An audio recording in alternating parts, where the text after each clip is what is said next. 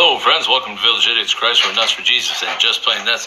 I'm screwed up here. I left Philippians, the second part of 3, hanging there. I just was throwing through my Bible. I'm like, oh, crap. I like to do them back to back, day after day, and I just messed this one up. So we're going to finish Philippians 3, and we only got one more chapter in Philippians, and then we'll be on to Colossians, and then we'll be doing something else. So let's just jump right in. It's chapter 3, verse 12 through 21, it looks like. So hopefully it'll be short. So we'll just do what we can do here.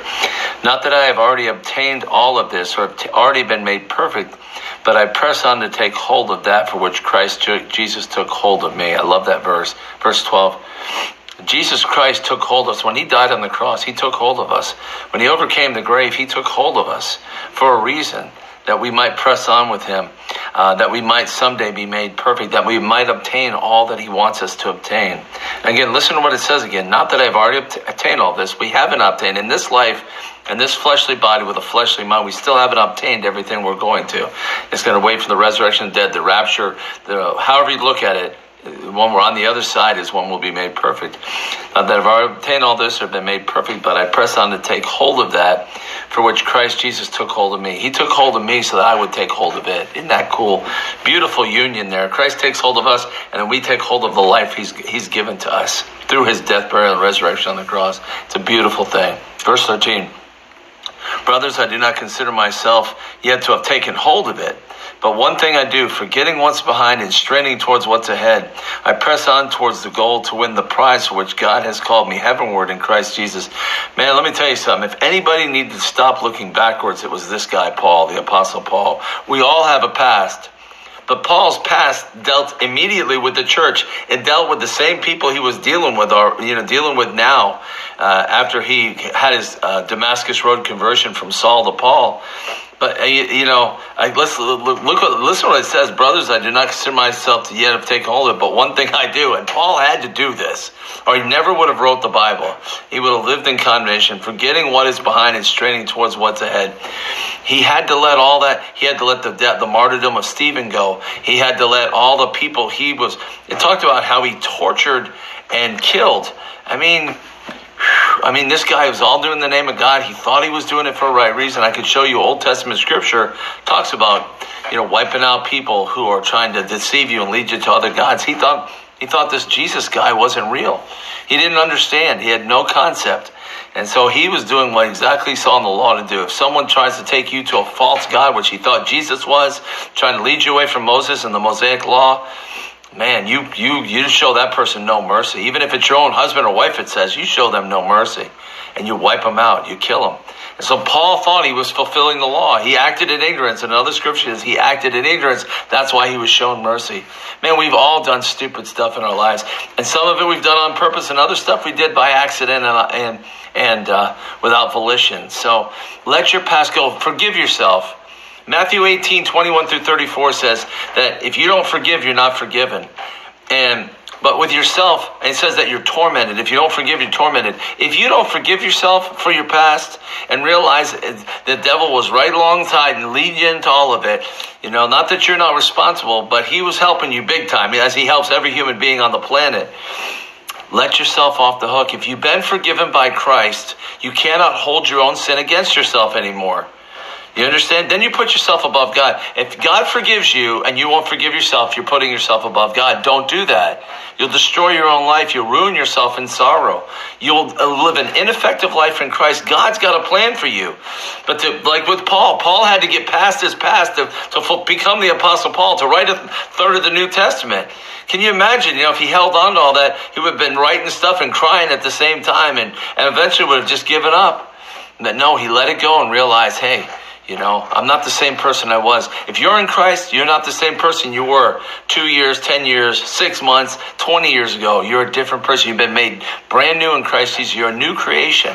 And embrace your new creation. And let your past go. Forgive yourself. Forgive yourself. Amen. Let's continue on here. I press on toward the goal to win the prize which God has called me heavenward in Christ. We're all pressing on toward the goal to win the prize. The prize is what? The prize is being with God and His Son and the Holy Spirit forever. The prize is being with each other forever. The prize is eternity. The prize is forgiveness of sins. The prize is them being wiped away and us being made brand new, the new heavens, new earth, the millennial kingdom. There's so much in front of us. We're right at the finish line of our lives. We're about to go into the tribulation. Most likely we're going to see the Lord's return if we live that long or be taken. But man, there's so much in front of us. There's so much prize, Prize. There's a prize, and I mean it encompasses what's coming. It's incredible. Don't hang on, hold on to it. I press on toward the goal to win the prize. Win the prize. Run like you want to win the prize. What does that mean? Just keep serving God every day. Just keep walking with Him every day. Because God has called you heavenward in Christ Jesus. Isn't that cool? God's called you heavenward, like you're rising up into heaven in Jesus. Amen. All of us who are mature should take such a view of things. Amen. If you're mature, take the view. Go back and listen to this again and take that view. Take such a view of these things. And if on some points you think differently, that too God will make clear to you. God, the Holy Spirit will let you know where you're off. Amen. Only let us live up to what we have already attained. Yes. Let's not take 2 steps forward and 3 steps back. Let's take 2 forward and maybe a half a step back, 3 forward, maybe 1 step back. You keep moving, you're making forward progress. You want to keep making forward progress in Christ. Join with others in following my example, brothers, and take note of those who live according to the pattern we gave you. Man, we're all setting an example for each other. Isn't that cool? Join with others in following my example, brothers, and take note of those who live according to the pattern we gave you. So, Paul set the example, and then others were setting the example for others. You know, we all hold someone in high esteem in the body. We follow after their pattern. We look at them and go, man, that's the guy I want to be. Not that I want his anointing or calling, but I'll just use myself, just off the top of my head, Jonathan Cahn. Love Jonathan Cahn. You know, I hold that guy in high esteem. I don't want to be Jonathan Cahn, but I want to live a life of excellence like he lives in my own way. And he's a man of superb integrity. I hold that guy in high esteem. It could be, I could name 28 people, but you have your heroes of the faith or people past, or you look at people in the Bible, follow someone. Someone set an example for you. Follow that example and set an example for the guys behind you following you. Isn't that cool? We follow other people in their examples, and people are following us in our examples. Man, isn't it cool to live that way? It's just beautiful, man. We're all helping each other out. We're all blessing each other. That's the kingdom we're a part of. It's such a blessing. Amen. For as I have often told you before, and now say again, even with tears, many live as enemies of the cross. Their destiny is destruction. Their God is their stomach, and their glory is in their shame. Their mind is on earthly things. Man, we're surrounded by these people all the time.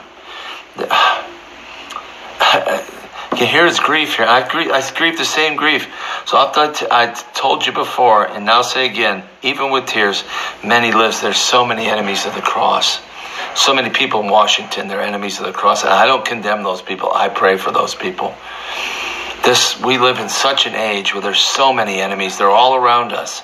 Enemies of Jesus Christ, His cross. Enemies of what He stood for. Enemies of the Word of God that don't want to believe the whole Word of God, that want to take and do the Bible buffet and pull certain things out because it doesn't fit their cultural lifestyle, because you can't find permission for abortion. I always use abortion because that's my pet peeve.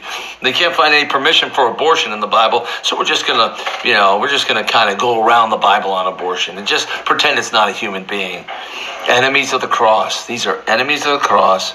Their destiny is destruction. Their God is their stomach. Man, do we live in an overfed society? Man, all of us eat too much. All of us. A little fasting would do all of us a world of good. And those that can physically do it. And their glory is in their glory is their shame. They glory in their darkness. They glory in their shame. Man, that's what their noonday is pitch black darkness. Their light is darkness. I love the verse, and it took me a while. Me and my friend Mark, took me a while to puzzle this out. And me and my friend Jack, we talked about this. If the light within you is darkness, how great is that darkness? And think about that. If your light, the light of your life, is darkness, Man, that's a terrible darkness. It's all consuming. There's so many people. The light within their heart is darkness. Those are these people. That's what Paul's talking about right here. Their mind is on earthly things. Man, all they see is what their 5 physical senses perceive. That's why I'm always talking about I use the space Bob thing. If people who know the Bible, even some people who sit in church and know the Bible, and I use this as an example because of the earthly mindedness of people. If they saw a guy land on the White House lawn, an alien ship land on the White House lawn, the guy stepped out of the ship and he was beautiful and he had all kinds of cool power, like raising the dead and doing that stuff, and he claimed to be God, but it totally violated the scriptures. Those people would put their belief in what they saw with their earthly eyes, with their earthly mind, with their earthly heart. They would follow that guy. Man, but watch what he says. But watch what Paul says in verse 20. But our citizenship is in heaven, and we eagerly await a Savior from there, the Lord Jesus Christ, who by the power that enables him to bring everything under his control will transform our lowly bodies so that we'll be like his glorious body. Now, that don't give you... I look in the mirror and go, I'm not the ugliest guy in the world, but we all wish we looked like somebody else. Come on, let's be honest. Unless you're Clint Eastwood, you go, damn, I'm good looking. But I've grown accustomed to my face, my bald head. I like the bald. I'm totally in love with the bald. That's good. My wife is too. Thank God for that. But our earthly bodies are going to be replaced with, most people believe, and the thought is we get to heaven, we'll all be about the same age. Those that are, adults will be around 33 like Jesus when he died. That's generally the conjecture. It's not biblical, but that's generally because people who have had near-death experiences seem like grandma, but she looks like 30. I have a grandmother that died in her 90s. I'm going to go see her in heaven, and I'm not going to recognize her because she's going to be like 30 years old. We got so much coming. Let's read this again. Our citizenship is in heaven. Man, we have a citizenship not of this world. We are not of this world. Our citizenship is not this world. It's heaven. Amen. And we eagerly await a Savior from there, the Lord Jesus. Man, can't wait till he comes back and gets us. What a good day. It says we're supposed to love his appearing. You're supposed to love his appearing. You just can't wait. It says at the end of Revelation, come, Lord. We're supposed to be in our hearts. Come, Lord. Come. We can't wait till you get here. Just come. Tell your Father, let you come now. Lord Jesus, who by the power that enables him to bring everything. Think about this verse. This is good. I just caught this. Who by the power, what kind of power does Jesus have? Let's just look at what kind of power Jesus has. It says it right here. Watch this. We're just going to separate this one verse because this will blow your mind. It's blowing my mind. Who by the power that enables him to bring everything under his control. Everything. God has given Jesus everything. Everything is under Jesus' control. He holds it all. It's all his. When he died, buried, death, burial, resurrection, God gave it all to him. Here you go, boy. No one's done what you've done. I give you everything. Everything is under your control, boy.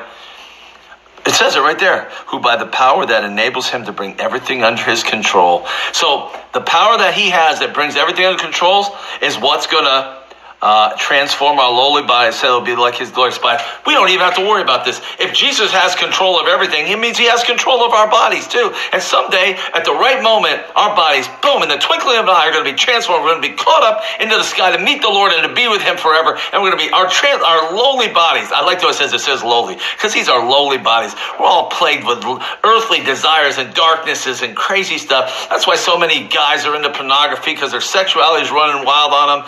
So many people overeat because their stomach is their God. I mean, lowly bodies, these bodies that are so carnal, so fallen, so depraved. Man, he's going to take these lowly bodies because they're under his control, because everything's under his control, and he's going to transform our lowly bodies so they will be like his glories. He had a perfect, when he came back from the dead, he could he could just appear. He'd just appear where the apostles are, and then he'd just disappear. There's no time and space. There's no time or space for Jesus anymore. He has full control. In his glorified body, he can be anywhere, go anywhere, do anything. There's no limitations. There's no physical limitations on his glorified physical body. And we're going to have the same glorified physical bodies that he does. We're going to be able to eat and drink in heaven. But it's going to be with a glorified body. Are you losing your mind yet? Are you in love with these words? We have so much. There's so much. And doesn't it make you feel, don't you feel pity? Reading what I just read, think about what I just said, what's coming to us.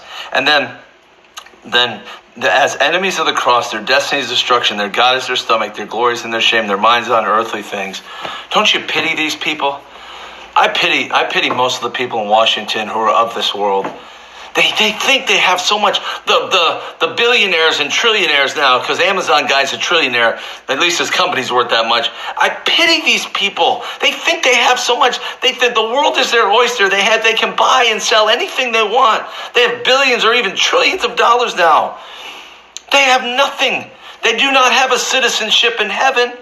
Their citizenship is of this earth. Their God is their stomach. Their glory is in their shame.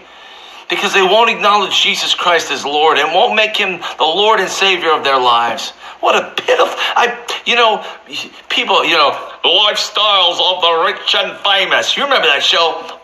Whatever his name was, lifestyles of the rich and famous. And used to put envy in everybody's heart. These big 30,000, 40,000, 50,000 square foot houses and glass roofs and all kinds of crazy stuff.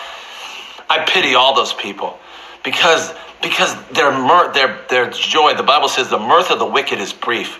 But that means the joy, the laughter of the wicked is brief. It's only for this life. What is it to gain the whole world and forfeit your soul?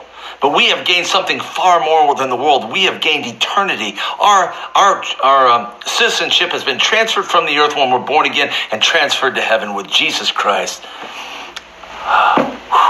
Good stuff. We are blessed. Pray for the lost. Pray for the enemies of the cross. That's a good prayer. Pray, Lord, I'm praying for the enemies of the cross today. That's a good prayer. You should pray that when you get off, listen to the list. Lord, just say to yourself, or say to the Lord, Lord, I pray for the enemies of the cross that whatever can be done to save them would be done. That you move heaven and earth so that some would be saved. Wouldn't it be cool, these people we know that are dark, wouldn't it be cool to get up to heaven? A few of them will go, wow, there's what's her name? Oh my God, there's what, he made it. Oh my gosh, he made it. I want some of those experiences, having the people we never thought would make it. That's why we pray for them, that God will move in their heart, find a way in. Our prayers matter. The prayers of the righteous are powerful and effective. That's why we pray for our enemies, so they don't remain our enemies. Man, you don't hold nothing. You pray, love, and you forgive your enemies. Why? Because we don't want them to remain our enemies. We want their citizenship to get into heaven too, to be heavenward like we are. That's the whole point of this thing. Seeking and saving the lost. Amen. Love you, can't get enough of you. Amen. Share these. By the way, we started a new thing, just in case you're listening to this and don't know, caffeinated Christianity. There's nothing better, goes better with coffee than Jesus. There are one or two. The ones I've done so far run 1 minute in something. I'm keeping them under 3 minutes. They're high tension, me doing crazy, just having fun, sunglasses, bandana on my head, but just hitting real fast. If you got friends that don't know God, if you got friends that don't know Jesus, this is for people that don't know nothing. I mean, you can enjoy them as a Christian, but I give them one verse. I just hit one verse and talk about that verse. But what I'm doing is this is my secret plan. Is giving that one verse goes right into their heart. Anybody that doesn't know Jesus gets that. That's a verse that the Holy Spirit can start working on their heart with. We want to sow the word of God into the unbeliever's heart. So, Caffeinated Christianity, it's on TikTok, it's on YouTube video, it's YouTube, it's Facebook. But if you see it on there, enjoy it and share it with your friends like these. Share it, especially your unsaved friends, because I do wacky and zany. I do crazy because the world likes crazy. The world likes Monty Python. The world likes all the nutty stuff. So I just come really intensely. This is caffeinated Christianity. Why? Because everything goes better. Nothing goes better with coffee than Jesus. Just totally intense. But anyway, just a suggestion there, because we want, seeking and saving the lost. We're running out of time. The Lord's coming back. Let's use our time wisely. Love you.